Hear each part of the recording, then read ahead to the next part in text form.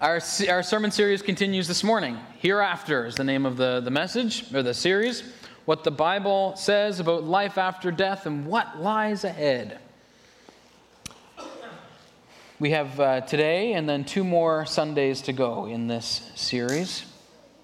Last week, we talked about the resurrection of the dead that will happen when Jesus returns. This is the great Christian hope that when he comes back, the dead in Christ will rise. We will all join to meet him, and he will reign on the earth forever, and we will be embodied again. If you missed that message, you can go back and check it out on YouTube or on the podcast, because we're podcasting the sermons again like we used to do back in the olden days. Remember that time before COVID? Seems like it was ages ago.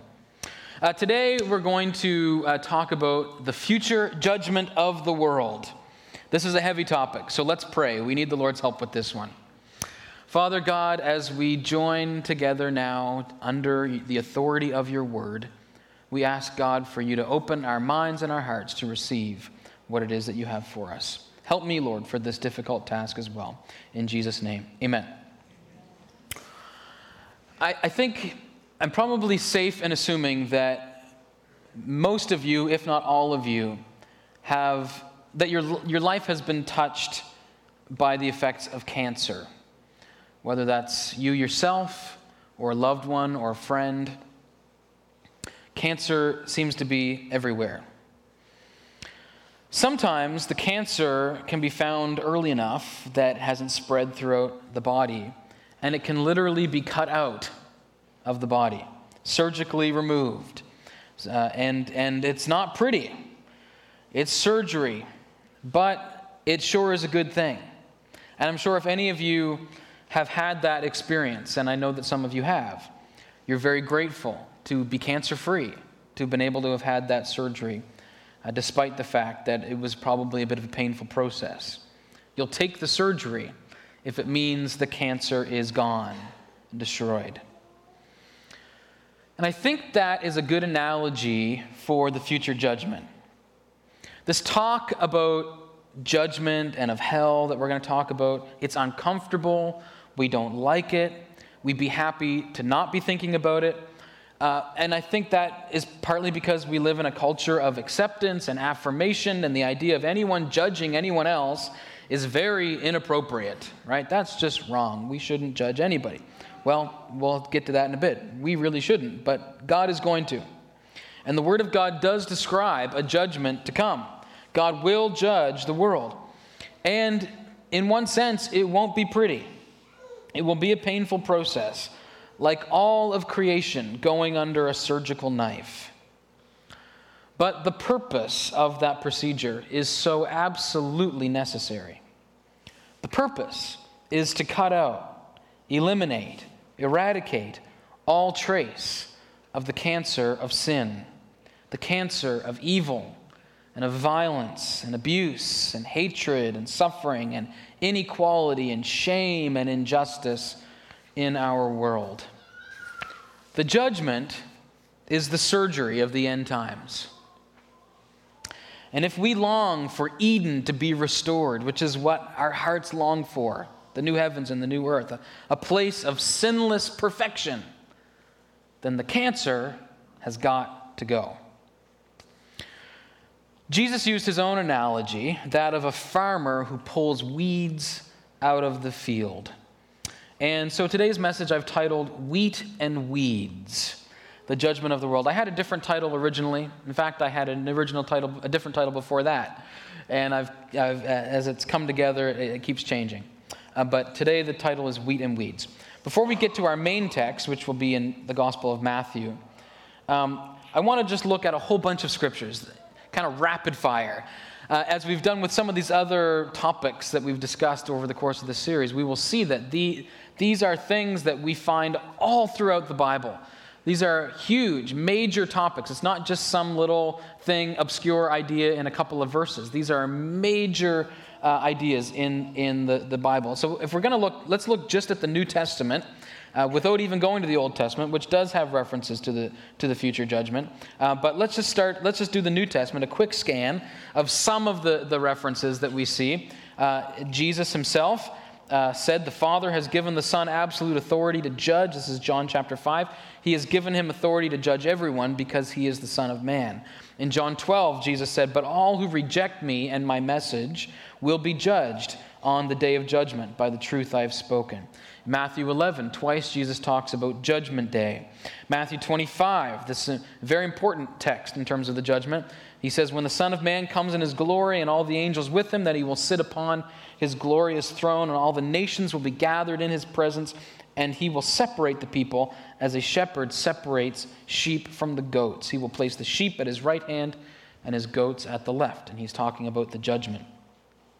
We see the Apostle Paul also talking about the future judgment. In Acts 17, Paul is preaching, and he says, for he has set a day for judging the world with justice by the man he has appointed. That's Jesus. And he proved to everyone who this is by raising him from the dead. In Romans 2, Paul also writes, because you are stubborn and refuse to turn from your sin, you are storing up terrible punishment for yourself. For a day of anger is coming when God's righteous judgment will be revealed. The author of Hebrews, the unknown author of Hebrews, put it very succinctly. Each person is destined to die once, and after that comes judgment. The Apostle Peter, in 2 Peter chapter 3, said, and by the same word, the present heavens and earth have been stored up for fire. They are being kept for the day of judgment, when ungodly people will be destroyed. In Acts chapter 10, Peter's preaching, and he says, he, meaning Jesus, is the one whom God appointed as judge of the living and the dead. So you get a sense. This is a major theme. But I want to focus this morning on a specific passage from Matthew 13, the words of Jesus in a parable. And this will form the basis this morning of our conversation around the judgment that is to come. So Matthew 13 is where we're going, starting at verse 24. These are the words of Jesus, and I'm reading from the English Standard Version. If you have a Bible, you can turn there, or a Bible app, you can turn there. The text actually will not be on the screen, so I do encourage you to follow along with us. There are Bibles down in front of you as well in the seats. Not the English Standard Version, but something close to that. All right, give you a second. Matthew 13, starting at verse 24. He put another parable before them, saying, the kingdom of heaven may be compared to a man who sowed good seed in his field. But while his men were sleeping, his enemy came and sowed weeds among the wheat and went away. So when the plants came up and bore grain, then the weeds also appeared. And the servants of the master of the house came and said to him, Master, did you not sow good seed in your field? How then does it have weeds? He said to them, an enemy has done this. So the servants said to him, well then, do you want us to go out and gather them? But he said, no, lest in gathering the weeds you root up the wheat along with them. Let both grow together until the harvest. And at harvest time I will tell the reapers, gather the weeds first and bind them in bundles to be burned, but gather the wheat into my barn. And then if we go down to verse 36. Then he, that's Jesus, left the crowds and went into the house, and his disciples came with him, saying, explain to us the parable of the weeds in the field. And he answered, the one who sows the good seed is the Son of Man. The field is the world, and the good seed is the sons of the kingdom. The weeds are the sons of the evil one, and the enemy who sowed them is the devil. The harvest is the close of the age, and the reapers are angels. Just as the weeds are gathered and burned with fire, so it will be at the close of the age. The Son of Man will send his angels, and they will gather out of his kingdom all causes of sin and all lawbreakers, and throw them into the fiery furnace. In that place there will be weeping and gnashing of teeth. Then the righteous will shine like the sun in the kingdom of their Father. He who has ears, let him hear. He who has ears, let him hear. All right, let's unpack this a little bit. Starting at verse 37, Jesus, he begins to explain this parable to his disciples. And he said, the one who sows the good seed is the Son of Man, meaning himself. Son of Man is the title that Jesus used for himself. In this parable, Jesus represents the farmer or the master. And we know clearly from all over the New Testament as well that Jesus is the judge when it comes to the judgment. Now, all of this, I don't know about you, but you read these things and it kind of weighs heavy on your heart. That's what it feels like for me. And it feels like not very good news sometimes. It's like, oh, this doesn't sound very good. This is supposed to be part of the gospel, right? The gospel's good news. How is this good news? But I think it's really good news that Jesus is the judge, because I can't think of anyone more well-suited for the task. N.T. Wright wrote a really great book called Surprised by Hope, which talks about a lot of the same things we've been talking about this series. And he says this, he says, the judgment is good news in part because the future judge is not a hard-hearted, arrogant, or vengeful tyrant, but rather the man of sorrows, who was acquainted with grief, the Jesus who loved sinners and died for them, the Messiah who took the world's judgment upon himself on the cross. That's the judge. Has anyone seen the movie Gladiator? It came out a number of years ago, 20 years ago or something. Yeah, right? It's one of those classic movies, Ridley Scott movie. And in that film, the Caesar, he gets to decide people's fate with his thumb, you know? He does this. So a gladiator will fight, and if he survives, then the Caesar gets to decide, are we now going to execute the gladiator, or are we going to let him live? If it's a thumbs up, he gets to live. If it's a thumbs down, then we execute him. And so there's all these intense scenes where the fist goes out and the crowd is all waiting and they're cheering and they're trying to persuade the emperor, and then it's this, or then it's this. And it's this very intense moment. And the fate of these gladiators is totally dependent on the whim of an easily swayed and unstable and cruel dictator. But that's not at all what this judgment in the future will be.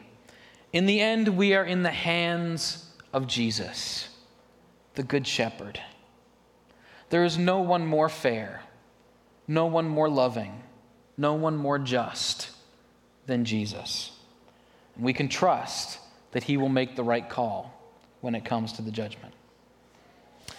This is also a reminder, as we read this in this parable, that if Jesus is the judge, we are not. In this parable, the servants say to the master, "Hey, master, do you want us to go out and pull those weeds that we see growing?" And the master says, "No, I don't want you to do that because you'll probably make a mistake." He's like, "You guys won't be able to tell the difference between the weeds and the wheat." And that may be because there were certain weeds that grew, and I guess still do. I don't know. We should ask the farmers over here about this. But apparently that kind of, when they're in early stages, they look like the wheat. And it's not until they grow, am I on the right track here, Ian? Thank you. That's not until they grow more and mature that you can tell the difference. And so these servants would get it wrong probably, and they'd pull up the good wheat along with the weeds, and they say, "No, don't do it. Don't do that." And that's kind of, I think, an illustration of the fact that we, as mere human beings, have a very limited perspective as to what's really going on in people's lives and their hearts. And Jesus tells us not to judge. And I think for that reason, because we are not in a position to judge or condemn people because we have a limited perspective. Jesus knows the heart. We don't know the heart. So I'm thankful that it's not my job to decide who's in and who's out of the kingdom of God. I'm quite sure I would be wrong, and I would get it wrong. So it's a good reminder, I think, in general, to leave the judging up to God. Amen? Amen. Leave the judging up to God. That's his job. Okay, Jesus is the judge. Let's continue now. Verses 38 to 39. The field is the world. So Jesus is now kind of defining the terms here. The field is the world, and the good seed is the sons of the kingdom. The weeds are the sons of the evil one, and the enemy who sowed them is the devil, and the harvest is the close of the age. So, the sons of the kingdom versus the sons of the evil one. Jesus makes a distinction here. This is the reality. Some people are saved, some people belong to the kingdom of God and to the family of God, and some people do not. Do not be deceived by people who will tell you things like, all roads lead to God, or all roads lead to heaven, or we are all children of God in our own way. You will hear that from well-meaning people, but they are leading you astray. Because the Bible clearly makes a distinction. There are people who trust in Jesus and are saved, and there are people who don't and are not. And Jesus calls them the sons of the kingdom versus the sons of the evil one. Those are the words of Jesus. Sons of the kingdom and sons of the devil. Who is a son of the kingdom? A son of the kingdom is someone who has trusted in Christ as their Savior. The Bible says if you confess with your mouth that Jesus Christ is Lord and believe in your heart that God raised him from the dead, you will be saved. And to be saved is to be forgiven of your sins, to have your past erased, to have your life redeemed for the glory of God, to be justified by the blood of Christ, just as if I'd never sinned. It's this beautiful gift that God gives us. In Colossians chapter 1, Paul puts it this way. He says, you were once God's enemies. Yeah, you were once God's enemies. Before we are forgiven of our sins through faith in Jesus Christ, the Bible describes us as being at enmity with God. We are enemies with him. Separated from him, Paul writes, by your evil thoughts and actions. Verse 22, yet now he has reconciled you to himself through the death of Jesus Christ in his physical body. As a result, he has brought you into his own presence, and you are holy and blameless as you stand before him without a single fault. We will stand before him without a single fault not because of our righteousness, but because of the righteousness of Jesus. So we were once God's enemies, but now we are purified and we are God's children. Some terminology in the New Testament uses the word adoption. In Romans 8:15, you received God's Spirit when he adopted you as his own children. Galatians 3:26, you are all children of God through faith in Jesus Christ. And as Jesus says, sons of the kingdom. The sons of the kingdom are the ones who have been given the free gift of eternal life through faith in Jesus Christ. Alternatively, who is a son of the evil one? Simply, it is those who have not accepted Jesus. Those who have not accepted Jesus. In John chapter 3, where in the same area where Jesus says that for God so loved the world that he gave his only son, that whoever believes in him will not perish but have eternal life, this verse that we love so much, a couple verses later in verse 18, it says, whoever does not believe stands condemned already because they have not believed in the name of God's one and only Son. This is the verdict. Light has come into the world, but people love darkness instead of light because their deeds were evil. So apart from Jesus, we stand condemned already. So with Jesus, we will stand before him without a single fault. But if we don't have Jesus as our Savior, we stand condemned already. This is what the New Testament has to say. These are the words of Jesus. Let's continue. The harvest. The harvest is the close of the age. Some translations, like the King James, say the end of the world. That's not a good translation. It's not the end of the world. It is the end of the world as we know it. As, what do you call that band from? Yeah, R.E.M. originally. And then we got our Newfoundland version. Great Big Sea. It's the end of the world as we know it. A good song. I like Great Big Sea's version better, to be honest. Anyway. End of the world as we know it, because we know the world is not going to end. The Scripture says the world is going to continue, and we believe that that is the thrust of what Scripture is trying to say to us. But it is the close of the age. That's a better translation, as it says in the version we read this morning. That moment when Jesus returns, when everyone is resurrected, and God remakes our world, and we enter into the new era of time. So let's continue, verses 40 to 42. So what's going to happen at the judgment? So Jesus has now defined the terms, and this is what it says.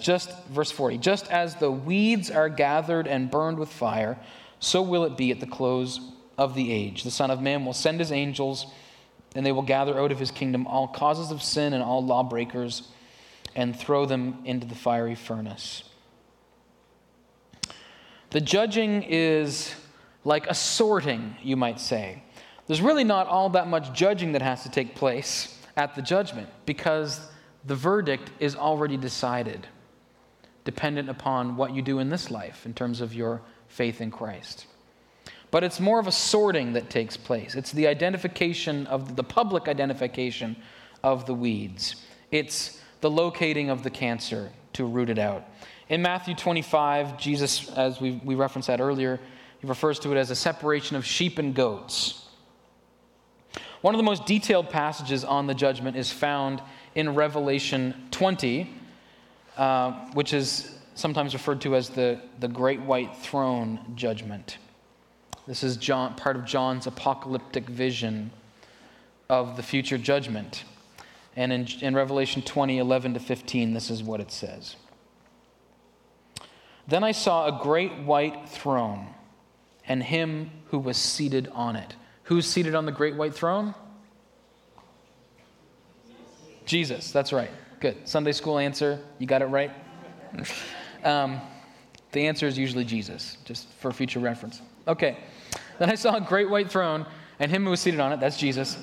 From his presence, earth and sky fled away, and no place was found for them. And I saw the dead, great and small, standing before the throne, and books were opened. And then another book was opened, which is the book of life. And the dead were judged by what was written in the books, according to what they had done. And the sea gave up the dead who were in it. Death and Hades, remember Hades? We've been talking about that in a few sermons back. Death and Hades gave up the dead who were in them. And they were judged, each of them according to what they had done. And then death and Hades were thrown into the lake of fire. This is the second death, the lake of fire. And if anyone's name was not found written in the book of life, he was thrown into the lake of fire. In this vision of John, those who were cast away, those who were cast into the lake of fire, are those whose names were not written in the Lamb's book of life. And I believe that when you believe in Jesus through faith, your name is written in the Lamb's book of life. Let's continue back now to Matthew 13. So we're starting to get a picture of this now, I think, quite clearly, what's happening. Matthew 13, let's read verse 41 again. The Son of Man will send his angels, and they will gather out of his kingdom all causes of sin and all lawbreakers. Now, I wanted to read that again because I think we can miss that if we're not careful, that he didn't just say that he's going to gather out of his kingdom all lawbreakers or all sinners, but also all causes of sin. This is really important. This is really important. People have asked me before, they say, well, what if we get into the new heaven and the new earth and it's like the restored Garden of Eden and it's all wonderful, but then what if someone sins again? What if we repeat it again? What if they take the apple again, right? Faster, and here we go again, and then we have to do it all over again. I think this verse kind of answers that question, right? Because all causes of sin are gone. There's no chance of history repeating itself. Because the future heaven, this act of judgment is about a total and complete purification of the world. It's the elimination of every injustice and every motive behind every injustice. It's the elimination of child abuse, but not just child abuse, even the sickness of the human heart that leads to it. It's the elimination of human trafficking, but not only that, even the lust is gone. It's the elimination of violence, but not only violence, all manner of hatred within us. It's the elimination of inequality and poverty, but not only that, greed itself will be gone. It's the eradication of all evil and all potential evil. The sinful nature in us is gone. It's the eradication of the devil and his demons, gone. There will be no opportunity for us to choose something other than God's perfect will. We look back at the Garden of Eden and we say, well, why did God ever plant that other tree so they had the potential to sin? That was so that they would have the freedom to choose God out of love and not as robots, that God wanted us to have free choice. But in the new heaven, our love for God is a choice we've already made. We made it in this life. We don't need to make it again. We've made it, and now we will live in that choice for eternity. Amen. Yeah. In the end, everyone gets what they want. That's one way of thinking about it. Which takes us to the hardest part of this whole conversation, and that is about hell itself. Verse 42. So Jesus will root out all causes of sin and all sinners and throw them into the fiery furnace. In that place there will be weeping and gnashing of teeth. Nobody wants to talk about this part. But this is part of the plan. If you remember our diagram, this is now the complete picture. And we won't go over all this again, but if you've been with us on this journey, you will remember some of these things we've talked about along the way. And in the end, we have sin, all causes of sin, and all sinners being cast into hell. The word for hell in the Greek is Gehenna, which comes from the Hebrew Gehinnom, which is the valley of Hinnom. That's literally what it means. And what is that? Well, the valley of Hinnom is a valley to the west of Jerusalem, the city of Jerusalem. At different times throughout history, it had been a site of child sacrifice to pagan gods. Very, very dark place. And then in the time of Jesus, it had become a garbage dump. And so it was appropriate, I think, that this is the terminology, this is the metaphor, the image that the Bible would use to talk about this future reality. It's appropriate as the idea of the place where things would be discarded in the end. There's also imagery in the scripture, such as lake of fire, which we read in Revelation 20.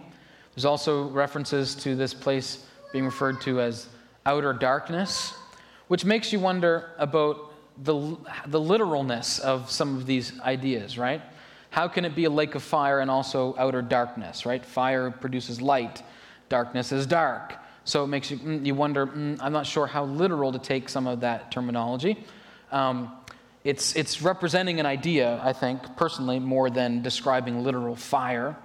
But we don't know exactly how literal to take it. In Revelation, as we read, it also refers to it as the second death. For me, that is perhaps the best way to think about it. As someone said one time, I forget who said it, but they said, born once, die twice.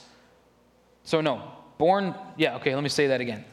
Born twice, die once. Born once, die twice. Now, what does that mean? Born twice. If you're born twice, you will only die once. That is, if you're born physically into this world, but you're also born again through faith in Jesus Christ. Again, John chapter 3. Jesus said, you must be born again. And if you have that born again experience in this life, then you will die only once. You will have a physical death, but you will never face death after that again. After the resurrection, you will live forever. But if you're only born once, if you have a physical birth into this world, but you never have a spiritual rebirth, then you will die twice. You will die physically in this world, and after the resurrection, when you are cast into hell, that will be the second death. Die twice. Jesus said, do not fear those who kill the body, but cannot kill the soul. Rather, fear him who can destroy both soul and body in hell. Matthew 10:28. So we know that hell is real. Hell is real, and hell is real bad. I had friends growing up in high school, they would say, I want to go to hell when I die because I want to party with Kurt Cobain and Jimi Hendrix. I say, you guys don't know what you're saying. It is not going to be a party. One thing we need to be cautious about, though, when we think about hell is not to assume that the image we have of it in our minds is all that accurate. We've been very influenced by medieval and Renaissance art. We've been very influenced by Dante's Inferno. We've been very influenced by all kinds of depictions of hell in media, pop culture, and so on. And just like we may develop a somewhat fictional image of heaven in our minds, and not necessarily a biblical image, we can do the same thing with hell. We have to be careful of that. We always need to come back to Scripture and gain our best understanding of Scripture. And I actually had a whole bunch of more stuff in my message to talk about the nature of hell, but I had to cut it out because we would be here all afternoon. So I'm hoping maybe this week, if I have time, to record a bonus podcast, which I do sometimes, to talk about some of the different views of hell, because there are actually different ways that theologians over the years have processed their understanding of hell. Going all the way back to the early church, there have been different views. And the traditional view of hell that we have today in our minds of this eternal conscious torment that I think a lot of you would probably assume is what we're talking about when we talk about hell, as this ongoing, never-ending punishment and torture kind of situation, only really became the popular view of the church with St. Augustine in the before the year 500. There were other views before that, and there are other views out there as well. So you might be interested to hear that podcast later this week. I hope to get that recorded, just so you understand. It's not necessarily just that traditional view that people have understood. Let's stay on course now with Matthew 13. So let's recap. All causes of sin, all perpetrators of sin, everyone and everything that does not belong to the kingdom of God is thrown into the fiery furnace. And then what remains after that? Verse 43. Then the righteous will shine like the sun in the kingdom of their Father. The image of eternity presented in Scripture is one that has no hint of evil left. I like how Paul put it in Ephesians chapter 1, verses 9 to 10. He said, God has now revealed to us his mysterious will regarding Christ, which is to fulfill his own good plan. He has a very good plan. And this is the plan. At the right time, he will bring everything together under the authority of Christ, everything in heaven and on earth. That's the good plan. The good plan, praise God, is that one day everything that exists will be under the authority of Jesus Christ. Praise God. Something we haven't yet discussed. We're almost done. What will the experience of judgment be like for us believers in Jesus? What will that be like? One of the working titles that I originally had for this sermon was A Tale of Two Thrones. I think I said that last week. That's what the sermon was going to be called. But then I changed my mind. Why A Tale of Two Thrones? That's because the Bible doesn't just talk about the great white throne judgment. It also uses this other Greek term. The Greek word is bema. The bema. What is the bema seat? This is a different throne. The bema seat is a very different kind of throne. In Romans chapter 14, writing to Christians, Paul says, we will all stand, again, I think this is just Christians, will all stand before the judgment seat of God. That's literally, the judgment seat there is a different word than what we read often. It's, we will all stand before the bema. Again, writing to Christians in Corinth, Paul says, for we must all appear before the bema of Christ, the judgment seat of Christ, so that each one may receive what is due for what he has done in the body, whether good or evil. We will all appear before the bema of Christ. I have a picture here. You can put that up. This is what a bema looked like. This is in Athens. And this is where the emperor or another high-ranking official would sit on an elevated platform, on a throne, and they would judge the races, the Olympic races and events. And at the end of the ceremony, the winners of the races would come up to the bema and receive their rewards. That's what the Bema was about. They would receive a laurel crown on their heads.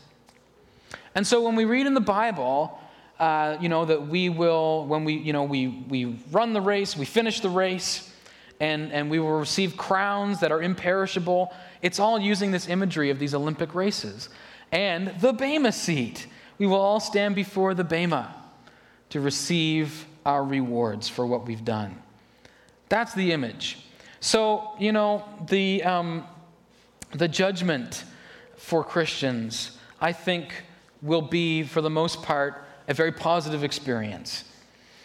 It will, what you have done in your life, the good work you've done for the kingdom of God, the difference that you've made, how you lived out your faith in action and in holiness, it will be reviewed and you will be rewarded to one degree or another as you enter into the new heaven and new earth forever and ever. And what will that new reality be like in eternity? What will heaven be like? Well, stay tuned, because that's coming the next 2 Sundays. It's a cliffhanger. Next week, what will heaven be like? And then the last week, what will we do in heaven? We're just going to sit around and have a never-ending church service? I don't think so. All right, let's wrap this up. Judgment is a topic we don't love to think about. We don't love to talk about it. Perhaps mostly because of our loved ones who don't know Jesus yet and are concerned for them. And that is a well-placed concern. We need to continue to pray for their salvation and do our part to point them and others to Jesus through our words and through our actions. And like we talked about at this conference, through our actions of justice as well. That's part of how we point people to Jesus. But we also need to remember how truly good the judgment will be. It is the last necessary step in the process of God's great and beautiful project of setting the world right through Jesus. That is his plan. All throughout the Bible, and especially in the Psalms, this hope and expectation that one day God is going to enact his just judgment upon creation is seen over and over again as a cause for great celebration. For example, Psalm 98 says this: "Let the sea resound and everything in it, the world and all who live in it. Let the rivers clap their hands. Let the mountains sing together for joy. Let them sing before the Lord." Why? For he comes to judge the earth.